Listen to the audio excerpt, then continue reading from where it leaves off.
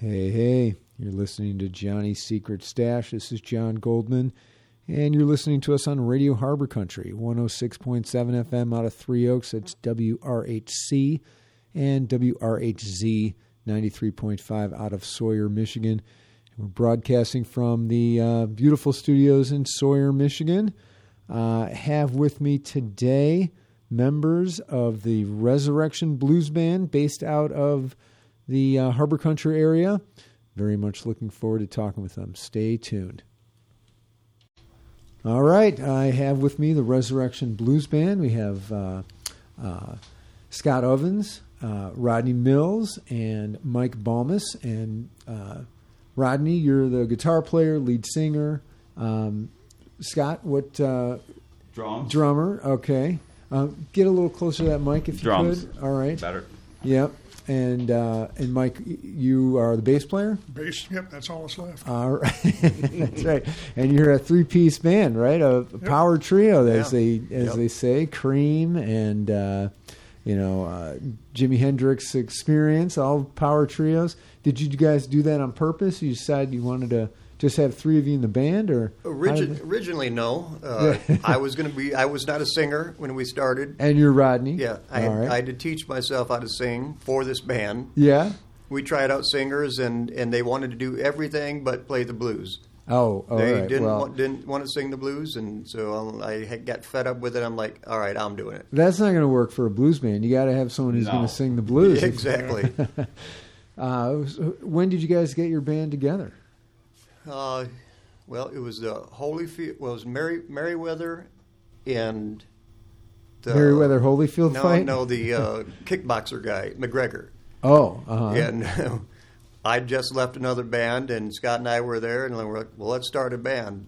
And I just moved back from Louisiana in 2014, 15, joined another band, and left that band. And Scott hadn't played in years, and let's do something. Sounds good. So, Rodney, are you originally from this area? Yes.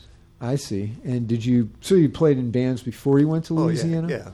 I quit for 19 years and then came back and started playing again. Yeah. Were you playing when you were in Louisiana? No. Not much, no. Okay. So you're a guitar player, obviously. Had you ever played any other instruments? Trumpet when I was in high school. Yeah. A little piano, but not much. Okay, sounds good. And, what kind of music did you guys have growing up in your house? I mean, this is the kind of thing where a lot of this is influenced by, what you heard growing up. And either you reject it or you enjoy it. And, I can think of stuff like my parents had, a little bit of a teeny vinyl collection. And I think of the albums that they had then.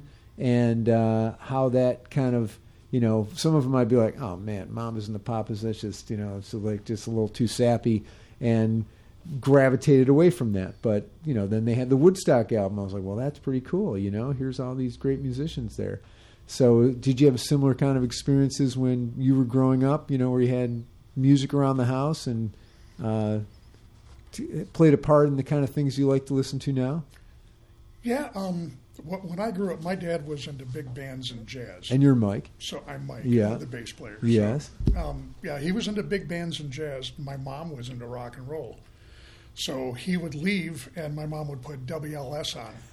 And that's what I listened to all day long was WLS. And that was all through the late 50s and early 60s. Oh, yeah. So was that the WLS AM? Yeah. Yeah. Yeah, WLS AM. And I heard lots of bands that I thought were way bigger than what they were because WLS played a lot of local bands at the time. So, I heard all kinds of stuff like that. Like Buckingham's and Every Mother's Son and stuff like that nobody even think about anymore. Yeah, but they were prominent because that's what you got to hear. That's what I heard all the time. Either that or big bands and jazz stuff. So. Well, and it was so different too, with now any song you'd want to hear, if it's on Spotify or Amazon or something, it's just instantly available. Yep. Where we had to wait to listen to the song that we wanted to hear. Absolutely. And it kind of created more of a there was more value to that song because it was such a rarity.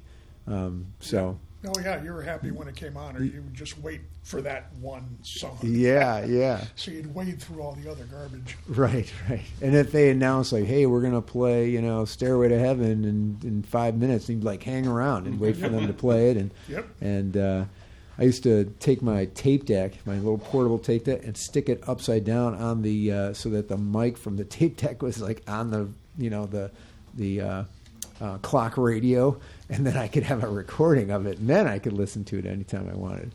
Absolutely, but that was high tech back then. Yeah, that's right. That was new technology to be able to record it like that. So what about you? The same things. Yeah. My dad was jazz, blues, and in big band, swing, New Orleans style type of Dixieland, and then my mom was country. But of course, they had the 99-cent or whatever, the penny record club. Oh, right, Columbia Record Club. And she never sent nothing back. So I had Jethro Tull and the Beatles' first album, stuff like that. She just never. They were brand new when we were kids. We were like, "Ooh, what's this? There's an old dirty guy in the front cover. It's got to be good." Yeah, good one. Yeah. And what about you? Oh, I recall WLS for sure. Of course, at home, a lot of Elvis. Yeah. Johnny Cash. I love Johnny, and that kind of thing. And yeah, I mean, that was an influence, but yeah. WLS, yeah, that was the go-to. That was the go-to. Right. Well, there weren't too many other choices. No, either there really wasn't. Yeah. And so, Scott, you, as the drummer, when did you start playing drums? Was this when you were growing up, or? Yeah, I started playing. I believe I was in the 4th or 5th grade and picked it up there. It just interested me and never quit. Did you have a drum set, or banging on pots and pans? Yeah, well, did that too. But parents got me a drum kit. Very young and not the best, but it was a kit. I was like, wow, this is cool. Yeah. Of course, I'm sure I drove them crazy. Did you and Mike? Did you learn how to play bass, or had you started out with a different instrument? When I was like 65, I guess. A couple of kids in my class, their parents went out and they bought them electric guitars, and one of them got a bass. And I'd go over to their house and hang out, and we'd try to figure out how to play, and nobody wanted to play the bass. So I took it, 4 fingers, 4 notes. How hard can it be? Right. So and I've been doing that ever since. Yeah. So, and I got my own probably about 68. I got my own some piece of junk that didn't hardly cost anything, but you learn how to play on it because the strings don't fit, and it makes your hands stronger. Right. So, how old were you at that point? 68. I was in 8th grade, so. Okay, so old enough to maybe go to a show here and there and experience the, the whole hippie thing going on at that time. I lived right outside of Chicago at the time, so and I remember there being. They used to have bands at one of the parks in Crystal Lake where I was at, and I got to see them a few times, But mostly it was just us in the, sitting in the bedroom or in the garage playing records and learning how to play them. Yeah. So that was kind of a first band for you, I guess. Yeah. Did you guys ever play out anywhere, or you just kind of messed around? Yeah, we just irritated our parents. So when was the first time each of you, had some kind of a band experience?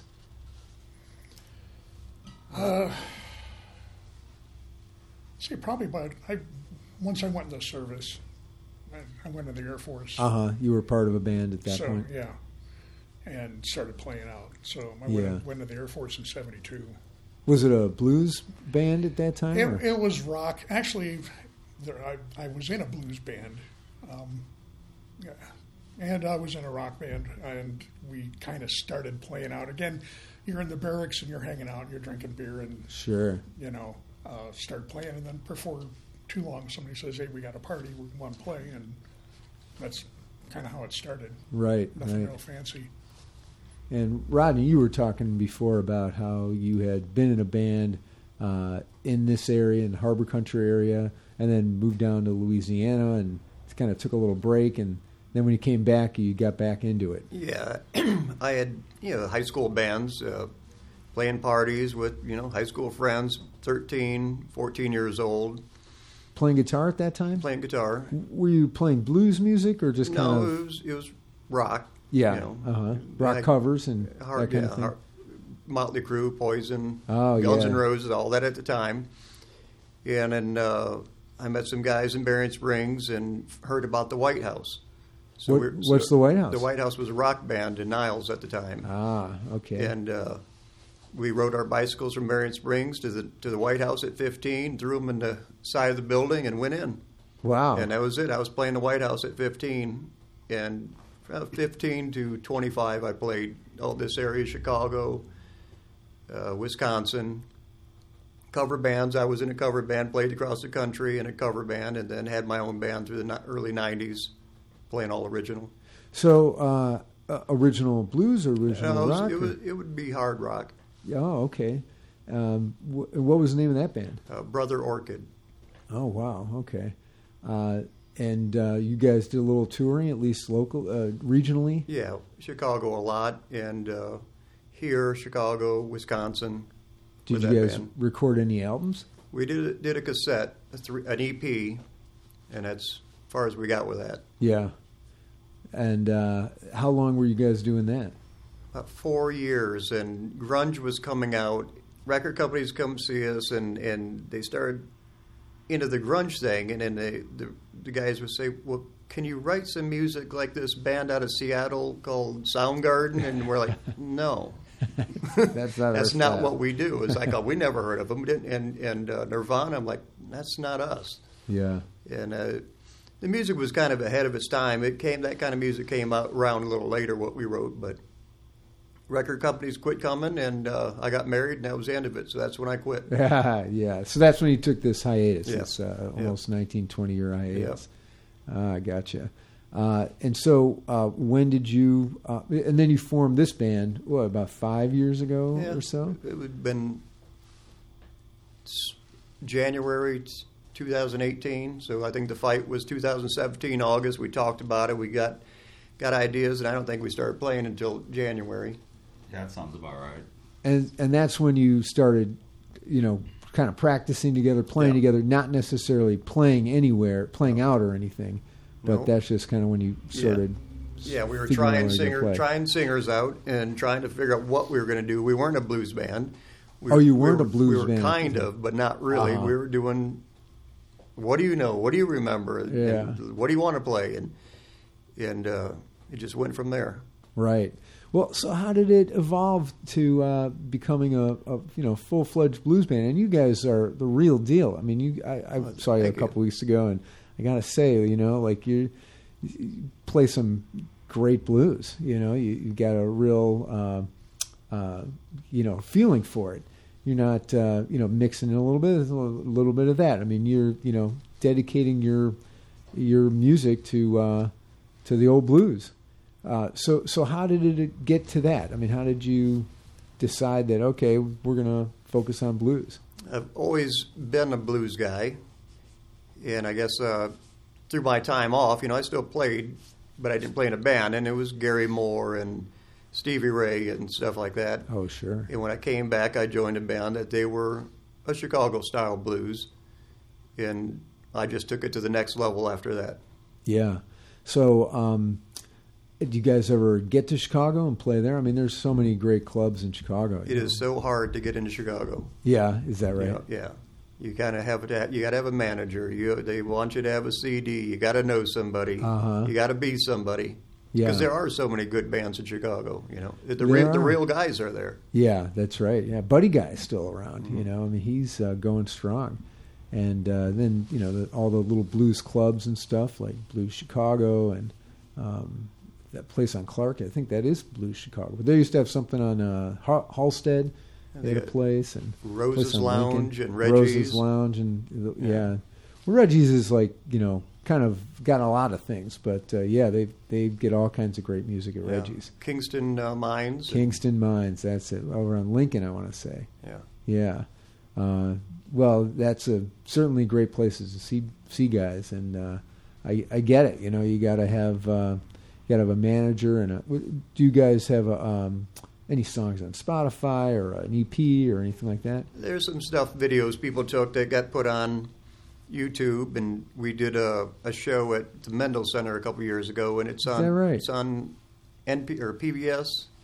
It's on there. You can see it, and it was cold. We were standing in goose poop, and it was the middle of COVID, and everybody sat in their cars and honked their horns after the songs. Oh, wow. We played for a parking lot full of cars. Yeah. Oh, that's fun. Were you with other bands as well? Was there...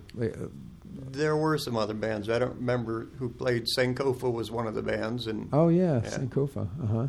And then a duo, which I don't remember their name. Cool. And I know that you've got some stuff coming up. You're playing at the Acorn, let's say April 2nd? Yep. Yeah. That's have you, and I actually, Rodney, I've seen you play at the open mic at the Acorn, but have you guys played on that stage before? No. That'll be a fun one. Yep. Yeah. They've got a really, well, as you know, they've got a nice sound system Yep. there, and it's a nice sounding room. yeah, really good sounding room. And I think that the audience really likes, is there to hear the music. They're not there clinking their glasses and talking amongst themselves. They're there for the music. Yeah, that's what's so intimidating about it. Is they're not there to drink or do anything else. They're there to hear music. Oh, there's drinking going on, but they're not, Yeah. at cocktail tables Right. chit-chatting and, Right. It's pretty intimate for a performer. Oh, because yeah. that's where everybody's right there, just stacked around you, and that's what you're the focal point. Right, There's no right. way that you're not the focal point. Yeah. So you guys are opening for The Early, ERLY. Yep. How did that come about? So Nikki, who Nikki heads, Gaudier, yeah, yes. she reached out and said, "Hey, we got this spot." They actually wanted us to do an open mic, and we at the time, our bass player at the time was just not working out, and I'm like, I don't know what we got going on. We couldn't do it, and then thank God Mike came along. Right. So, Mike, this is you just recently joined Resurrection Blues Band. Then it sounds like. Had you been playing with a different blues band or somewhere else? I've had a blues band called BB Jam that played around here for about 5 years, and didn't hardly get any gigs. But we were together all the time. And I've just got out of another rock band, and then I had another. I've always had 2 or 3 bands floating around at one time, hoping that somebody gets out and we can play. Right. So I've only been up here since 2009. I moved up here from Atlanta, and I was playing in Atlanta in a band that did really well right after I left. So That's maybe always the band case. that I just left will do really good now. I don't know. Maybe that's the key. Well, do you guys want to play a song? Yeah, we can try to All do right, one Rodney's got his guitar going. This is a song called "The Blame Game," and it's all about blaming everybody else for all your troubles. And hopefully I won't mess it up, and I don't want to blame anybody but myself. All right, so it's just gonna. I'll turn off everyone else's mic. I think is a good approach. Ready? Yeah.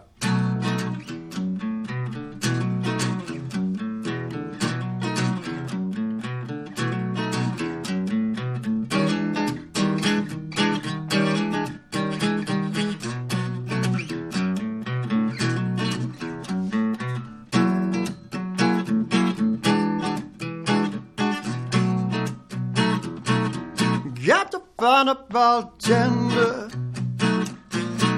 or maybe just a good priest. I'd even take an old dog, but it won't listen to me.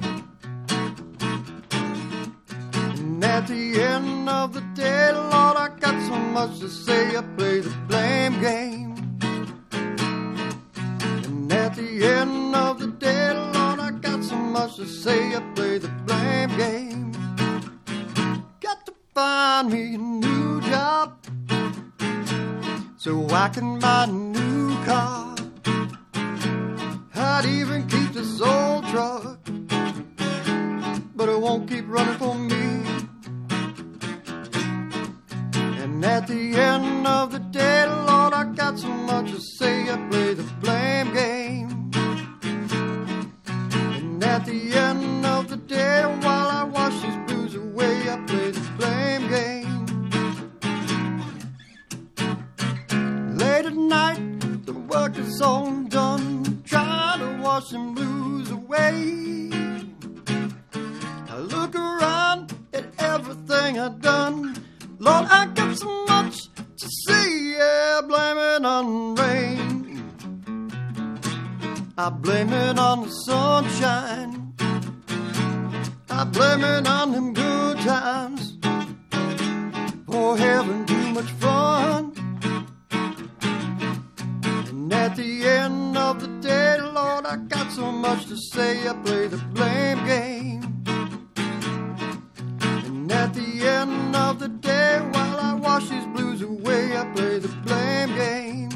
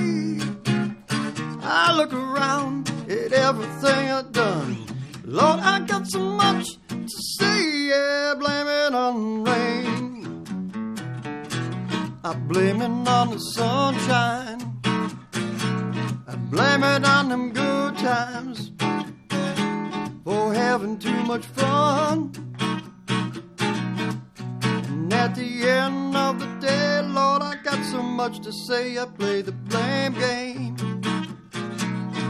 And at the end of the day, Lord, I wash these blues away, I play the blame game.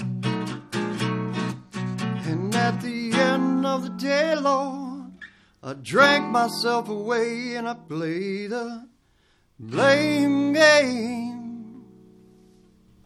All right. Thank you. Yeah. That was great. That's original RBB song, yeah. Oh, cool. Yeah.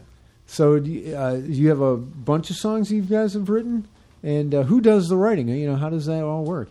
It's Scott's pointing at Rodney. Well, since Mike's been in the band, we've recently been collaborating, in which that's fun. Nobody that's been in a band is wanted to really do anything. It's like, hey, you guys got any ideas? What do you want to do? It's like me and Scott. I throw it out to Scott. We come up with them, and bass players that were in the band before, they're like, oh, I just want to play. No input. And with Mike, we've been putting a lot of input in and really coming up with some good stuff. Oh, that's great. So what would you say was, kind of your inspiration or your, the kind of music you're trying to emulate? I mean, because there's all kinds of different blues. There's the, Robert Johnson early blues and there's different varieties and stuff. I mean, where do you guys think you fit into that? I always have to ask somebody else what they think, because I don't really base myself on anybody. I didn't do it with the rock bands. Is like, well, what do you consider us? It's like, I don't even know what to call ourselves. Is it blues? Is it progressive? Is it Chicago? It's like, what is it? I don't know. It really is hard to determine the genre or categorize this kind of stuff. So. It's always better just to be doing your own thing. I was always really impressed with just this, the transition of how blues kind of got going. You had these guys like Robert Johnson, and then, other guys saw him like,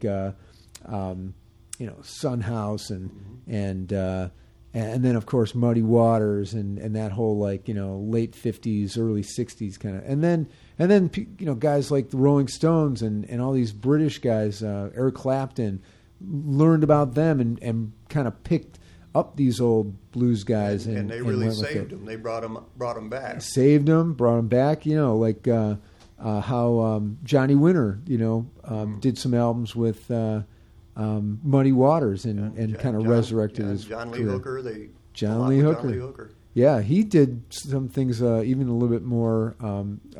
He did some stuff with Canned Heat early on. back in the '60s, and then he did some stuff with Big Head Todd and the Monster, or they did his Boom Boom Boom, but I think he might have even appeared on their version of Boom Boom.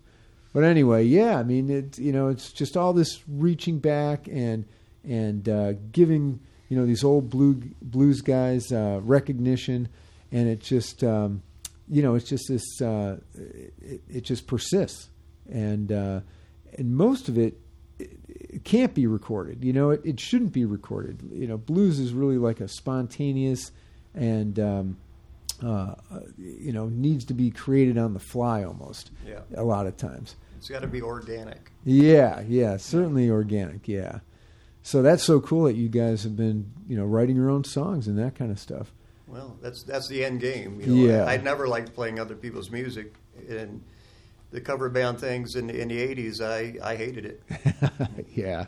Oh man, that's just poison. Yeah. 80s. Well, I was too lazy. I didn't want to learn anybody else's music. Ah. Like if I can play my own, I'll remember it. Yeah. Do you write music? Are you able to read music and write it? And No, I that don't. Kind of thing? Not anymore.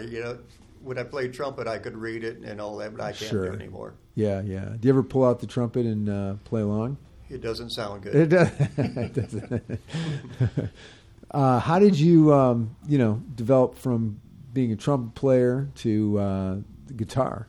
Well, I always wanted to play guitar. Kiss was the band that made me want to play, and every year, Mom, I want to be a guitar player. Goldblatt's was at the Plaza, and they had a cheap Les Paul in there. It looked like Ace Frehley's guitar, and I'm like, I want that guitar. She said, well, if you learn how to play on an acoustic, maybe next year we'll get you one. I'm like, no. I'm going to be in Kiss someday, so I want that guitar. So that's how that went, and I didn't get a guitar for many years. Even after that, after the insistence. I about 6 years old, I wanted a guitar. Don't bother you with an acoustic for, you're not going to be playing any folk tunes. But then you finally got your guitar. Yep. And did you take lessons? I mean, you just kind of taught yourself? I took lessons for 2 weeks, and the teacher said, I've showed you everything I can show you. Do you want to join my band? No way. That's great. How old are you then? That's 13 or 14. Oh, that's pretty wild. That's you must have seen some real talent back then. That's awesome. Yeah, we didn't do much though. Oh. Well, I had almost the opposite experience. I gave it some time, but I just never could get it going. That's why I'm interested in like listening to music. I just never quite was able to get it to sound more than just I could follow the assignment and I could play the notes when I'm supposed to play them, but it just never sounded right. You got to have that feeling behind it. Yeah, repetition helps. Yeah. Making your mom mad all day long in front of the TV with a guitar helps too. She was probably happy to not have that trumpet when you were trying to. Well, yeah. My daughter took trumpet in 5th grade. Like how everybody. Well, at our school, like they all had to take trumpet or take some kind of orchestral instrument back when 5th or 6th grade, mm-hmm. and she I thought she did pretty well, but early on, like there was definitely some rough nights of just a lot of noise instead of music coming out of it. But I thought she was doing pretty good by the end, but she didn't think so. She did not continue, but. I know what you mean. Like you keep playing and playing, and that's how you get better. But not everyone wants to be listening to those attempts. Yeah, pretty good. So Scott, you when you guys are writing music, what is your role in it? How do you contribute to that? Well, I listen to what Roddy comes up with, and then I just throw a beat to it, and if it works, it works. If it doesn't, we change it. Yeah. Now with Mike being involved, I mean that helps a lot because there's a lot more input from him. How should this go? Let's try it like this, or let's try it like that. So Rodney, you write the lyrics, or do you guys all kind of write the lyrics together? Usually, I have everything, and I don't try to rush any songs. They just come to me. It'll come to me all at once, or else. Take 3 years to write. If I get blocked, I put it away and don't push it. Just walk away from it until I think of something again. Yeah. That's I've heard that. It's like you're almost like channeling this, coming from somewhere, and it's almost hard to identify it, and it just comes to you. Yeah, I was a semi driver, and that's where almost all of them came, driving down the road, just for some reason driving down the road, staring out the window, and you got no way to write it down. So as soon as I could pull over, I'm trying to write down whatever I had, and there was lots of songs that are gone. By the time I pulled over, I'm like, I don't know what I was thinking. Yeah. Are you talking about lyrics primarily, or do you also come up with the melody when you? Yeah, everything. It all just comes together. Well, sometimes the melody's not there. It's usually the lyrics, but it's a general idea. Yeah. Well, do you think it had anything to do with, while you're driving, there's sort of this, backbeat happening, like, going on a road, it's like, boom, boom, boom, boom. A lot of it is your right brain isn't thinking about driving. Uh-huh. Your left brain, you're driving. And you got this whole half of your brain that just can fly around and come up with ideas.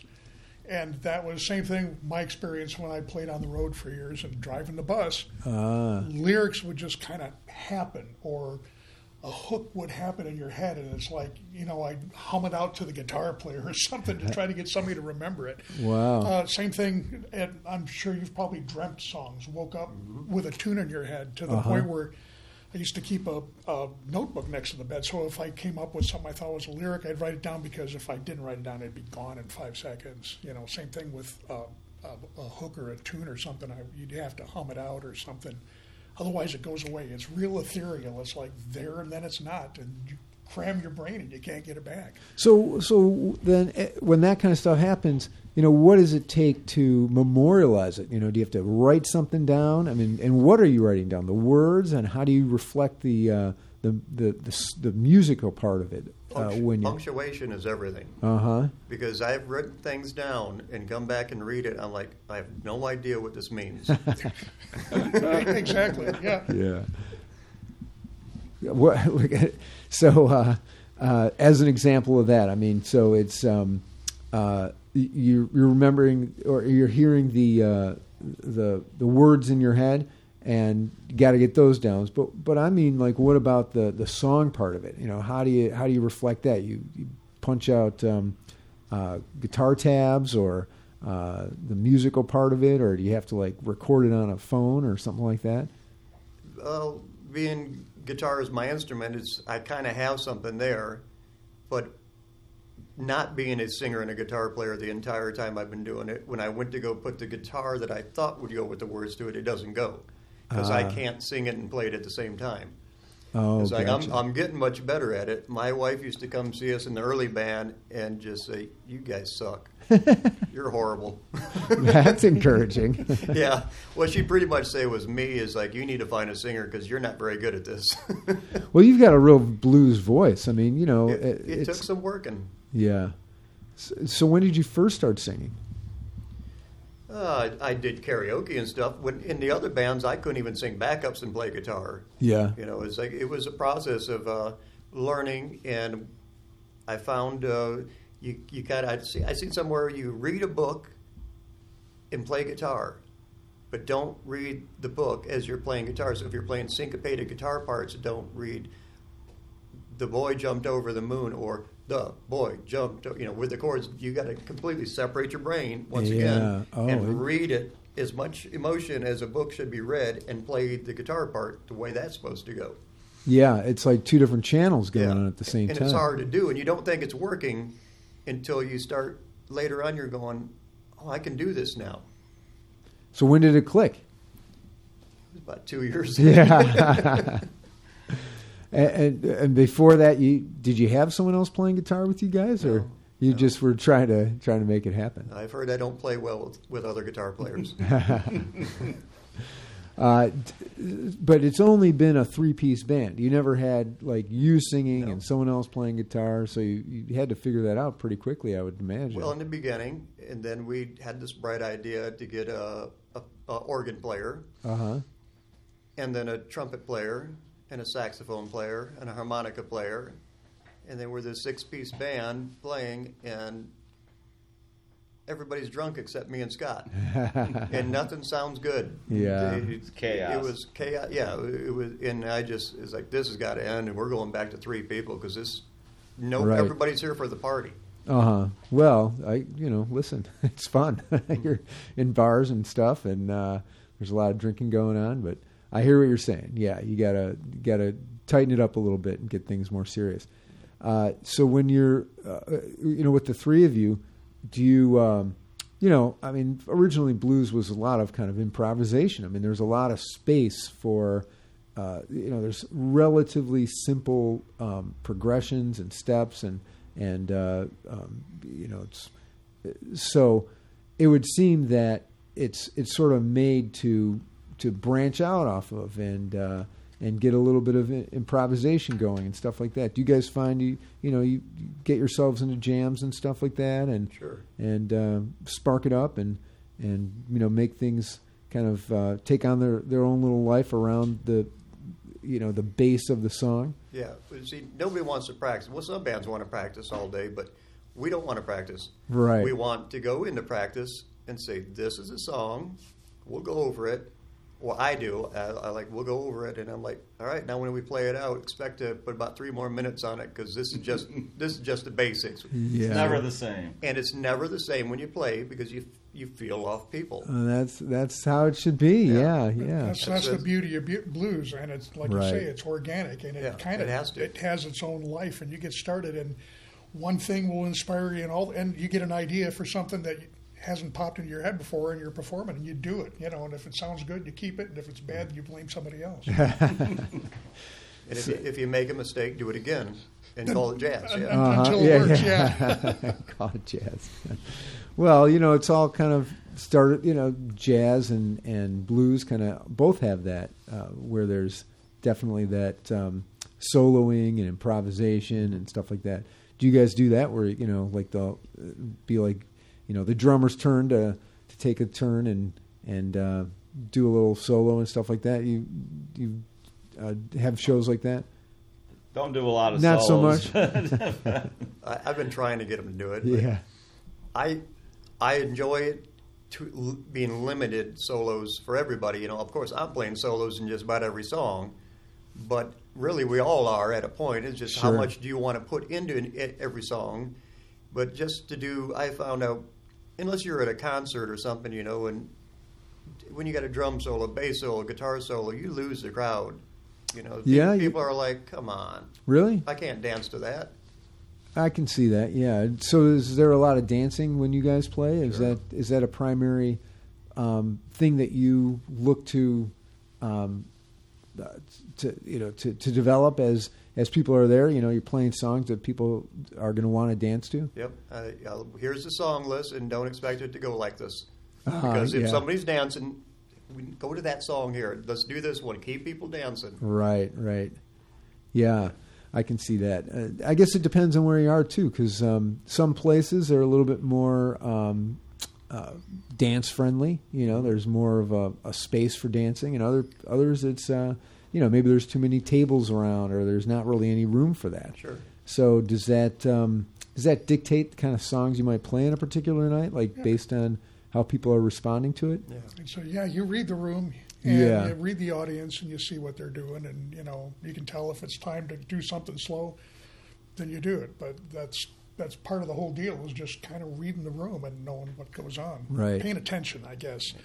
I know a lot of players kind of, when they play, they get in their own little bubble, and that's where they're at, and they're not aware of what's going on around them. But blues, again, is one of those things that when you're playing it, you can kind of go out and see how people are feeling. Yeah. And makes it easy to read what's going on. Right. And that's an art in its own, too, is reading the room, changing the songs for the correct songs for the people you're playing for. Right. Not just going, well, these are our songs, this is what we're playing, this is what we do, and here you go. Yeah. Right. So you were saying before that you don't really like to do a lot of covers, that you like to play your own songs, but blues are it's almost all covers, like traditional blues. Everyone was playing everyone else's music. Everyone was using licks from this and that. It was like there was a limit on the kind of blues songs that were out there. Like Crossroad Blues. I mean, that was. There were other names for it that other people did, but it was always very similar. It was often very similar to that original Crossroads Blues. I think what do they call it? Duck something blues, and that's also Diving Duck blues, which is many different songs. Going to Louisiana, Diving Duck, and right, River Edge or something like that. There was another song along those lines, but it seems like there's plenty of space within any one of those traditional older blues songs to make it your own. Exactly. Do you guys do that kind of thing too? So of course we do a lot of cover songs. Yeah. But they're the way they're going to come out. We do it however it comes out. Like, how do you want to do it tonight? You want to play it slow? You want to play it fast? You want to change keys? If you make a mistake starting the wrong key, well, you just keep playing in that key. For sure. But if you're in a rock band, you do that. It's right away noticeably wrong to everybody in the crowd that you just played that song wrong. If they're going to listen to it sounding like the exact, original version. Yeah. But the blues is forgiving. You can do what you want. Right. Yeah, exactly. I think when I saw you guys at Pebblewood a couple weeks ago, I want to say it was a version of Killing Floor. Oh, I love that song, by the way. That was was right on. I seen Southside Denny a couple years ago, and I didn't know it, but he said that nobody knows who wrote the song. Killing Floor? Yeah, well, didn't... Said everybody's done it, but nobody knows who actually wrote it. Yeah, there's a lot of good ones like that. Yeah, for sure. I used to know who played that one. I'm not remembering offhand, but you're right. It had like some real mysterious... there's a lot of songs like that. Like, even you ever watch the Blues Brothers movie? Mm-hmm. One of my favorites, by the way. And there's that scene when they're on Maxwell Street and John Lee Hooker and I think it was Pinetop Perkins. They got in an argument about who wrote the song, and they both wrote the song and stuff. That was probably pretty typical. There was a lot of arguments, and then then you had guys like Willie Dixon who was like, my song, and because he wrote everything. Yeah, but I don't know if he actually wrote everything or he just got his name on everything. He wrote a lot of it. Yeah. Well, even some of the ones he wrote, were kind of like developed by other people and became more popular when other people were playing it. It didn't even necessarily sound like it. Yeah. But I think Led Zeppelin got in trouble pretty early on because they admittedly were like, yeah, you're right. We took your song. Well, we're just going to, now you're on the song. They made him a lot of money. They made him a lot of money. That's for sure.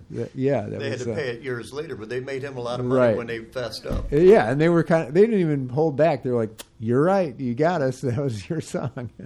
And they, and then he's a co-writer on the song, or they just call it Willie Dixon. I think it was Willie Dixon that, rock and roll, maybe. Whole Lot of Love. Whole Lot of Love, maybe. Yeah. I Can't Quit You, Baby, and there's quite a few. A couple of them, and they didn't make it sound anything like the original, but you could hear it in there. So, there was actually another thing with Led Zeppelin where more recently, I would say within the last 5 years, a band, I don't remember their name. They accused Led Zeppelin of stealing Stairway to Heaven. Yeah, and I've seen that. And they had a whole lawsuit about it. They had a trial on it, and the court found in favor of Led Zeppelin, said, nope, this was an original song. But I got to tell you, when I first heard that there was this suit going on, I listened to both songs kind of side by side, and I got to say, there was a lot of similarities. And there's a very distinctive melody within Stairway to Heaven, obviously. And it sounded a lot like this other song, but I wasn't on the jury, so what are you going to do, Well, you find out this far in the game of music, there is no original music. That's right. Somebody has done what you've done before. Yeah. We just don't know about it. Or maybe you do, maybe you heard a little something and it reminded you of this. But you're right. It seems to me that there's not that much original music anymore.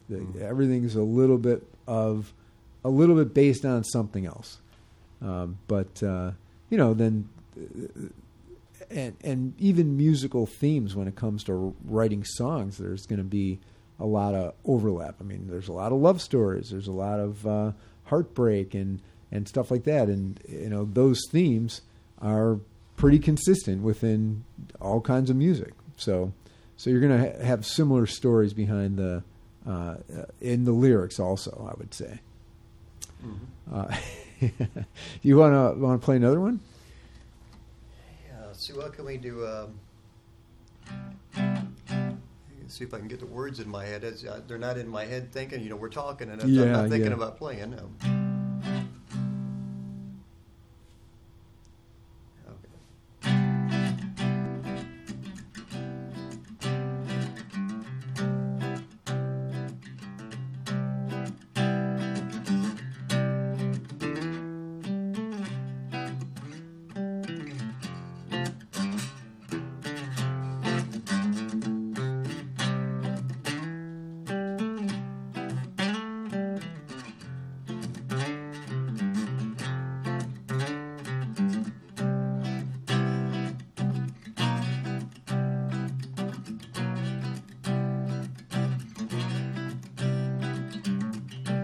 Sitting here, watching on the sun, watching the wind blow all those leaves away, waiting on a miracle, holding on to faith, staring out the window, yeah, for my love to come. Then you're around the corner, see your smiling face. Oh Lord, looks like happy days. I said, oh Lord, looks like happy days. Nothing I would rather do, lie around making love to you. Tell stories about them good old days. Every lap we joked around away. You took my hand and I took yours. Had a share of trouble, but we stayed the course. Oh Lord, it looks like happy days. And I said, oh Lord, it looks like happy days. Babe, you know I love you. I know you love me too. Spent a lifetime chasing rainbows. Everything I wanted is right here with you. Oh Lord, it looks like happy days. I said, oh Lord, it looks like happy days. Oh, how the years have passed, and days they ain't so long gone. We are still together, and babe, we're going strong, strong, yeah. You are my one and only, and I'm your forever man. Oh Lord, it looks like happy days. And I said, oh Lord, it looks like happy days. And I said, oh Lord, it looks like happy days.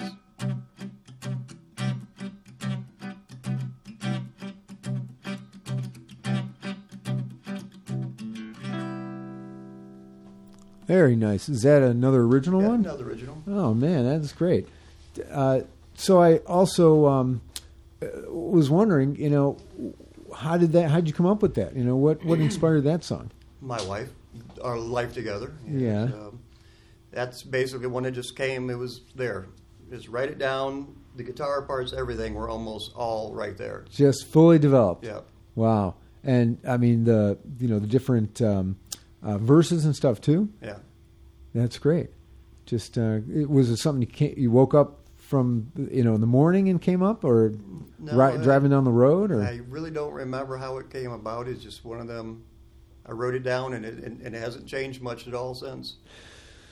So, I mean, it's like kind of like having an epiphany, but it's an entire song that just comes is born fully developed right there. Yeah, and then I'll know the bass lines too. As like, so I'm telling Mike, this is what I hear with the part I was playing and messing up, but that's the bass line, which Mike would play. And as like I hear other things, I can hear where drum should be.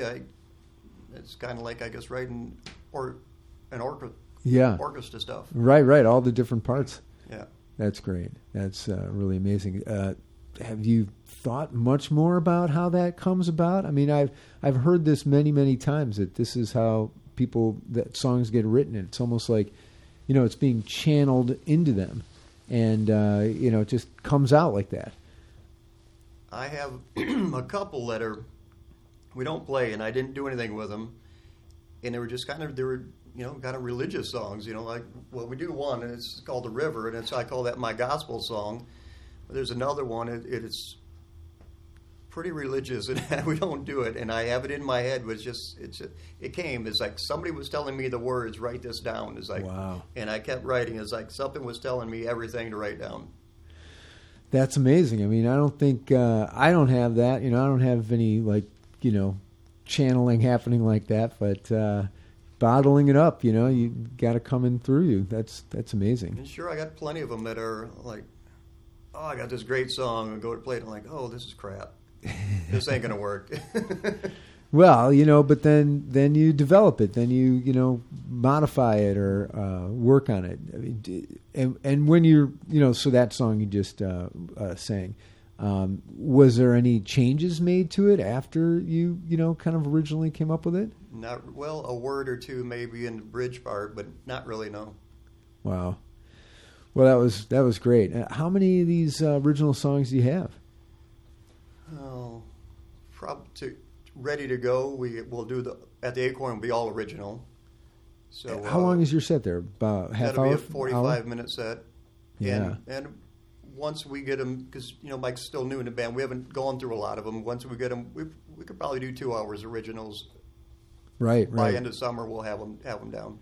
Right, and when you play at a place like Pebblewood, you probably have to come in with 3 sets worth of stuff, right? Well, we do 2 75-minute sets. Uh-huh. Oh, gotcha. Don't want to lose a crowd. You play as long as you can.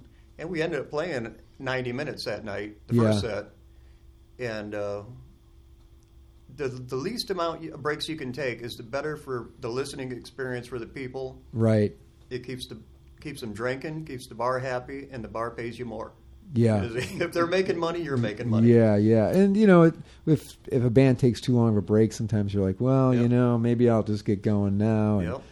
Nobody likes to leave while the band is playing. Right. Oh, they're going to play one more song. I'll just stay for that. Yeah. And then as soon as you play that last song, you see everybody pick up people. And you're not leaving because they don't want to see you. That's the polite way to get out. Yeah, you don't want to walk in front of the band while they're finishing up and stuff. But then there's also the other side of it where, I know that third set is often going to be like the fun set. People, it just gets a little bit deeper and everyone's a little bit more buzzed and it just becomes a little bit more fun that third set. Mm-hmm. But, listen, if you got a babysitter or something like that, it makes it hard to stick around for that. But anyway, so you guys got the show at the Acorn with the opener. And then I was just looking on your Facebook page, and you have a couple other things coming up. Looks like you got a busy day on April 9th where you are going to be playing a little solo acoustic thing at Local Pour. That'll be fun. Right here in Sawyer. Right up the road, yeah. And then at the Sandbar Saloon in Saugatuck later that night. So the Saugatuck is a good blues bar. It's a dedicated blues bar. Oh, and Pete called me and said, "Can you guys play?"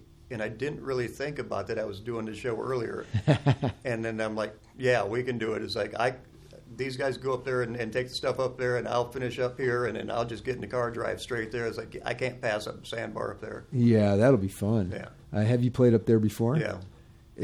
We got accepted up there. There's a band, James Reeser, Dearborn, and the Backseat Drivers out of Saugatuck. They're on, I think, Deckham Records. Uh-huh. And I just started talking to him. I went to a blues jam and talked to him, and we just became friends. And we do one of his songs, and I asked him, I said, hey, I really like the song on your album, Kicking You Out, and can we play it? And he said, absolutely. So on a Sunday, I sent him a message. Well, we played December 4th last year. And it might have been a week or two before. I said, hey, what's it take to get us in the Sandbar? He said, well, you got to come to the open jam. You got to come meet Pete. He's got to like you. You got to do this. You got to do that. An hour later, he said, we're opening up for Nick Moss that same night. So do you want my slot? I'm like, absolutely. Oh, wow. And that's great. Yeah, we played, and Pete, the manager, lives above. He listened to the whole thing. He came down, and he's like, I loved it. It's like, you guys are coming back. Awesome. And this is the coming back. Yeah. Oh, so this all happened pretty recently. Yes. Oh, excellent. Yeah, we need a real dedicated blues bar around here. Right. I always thought that there is there's next to Siemens Auto right in Bridgman up here. There was this little house, this little building, and there was a taqueria in there, 15 years ago or something like that. And it closed down. I was like, wouldn't that be a cool place for a blues bar?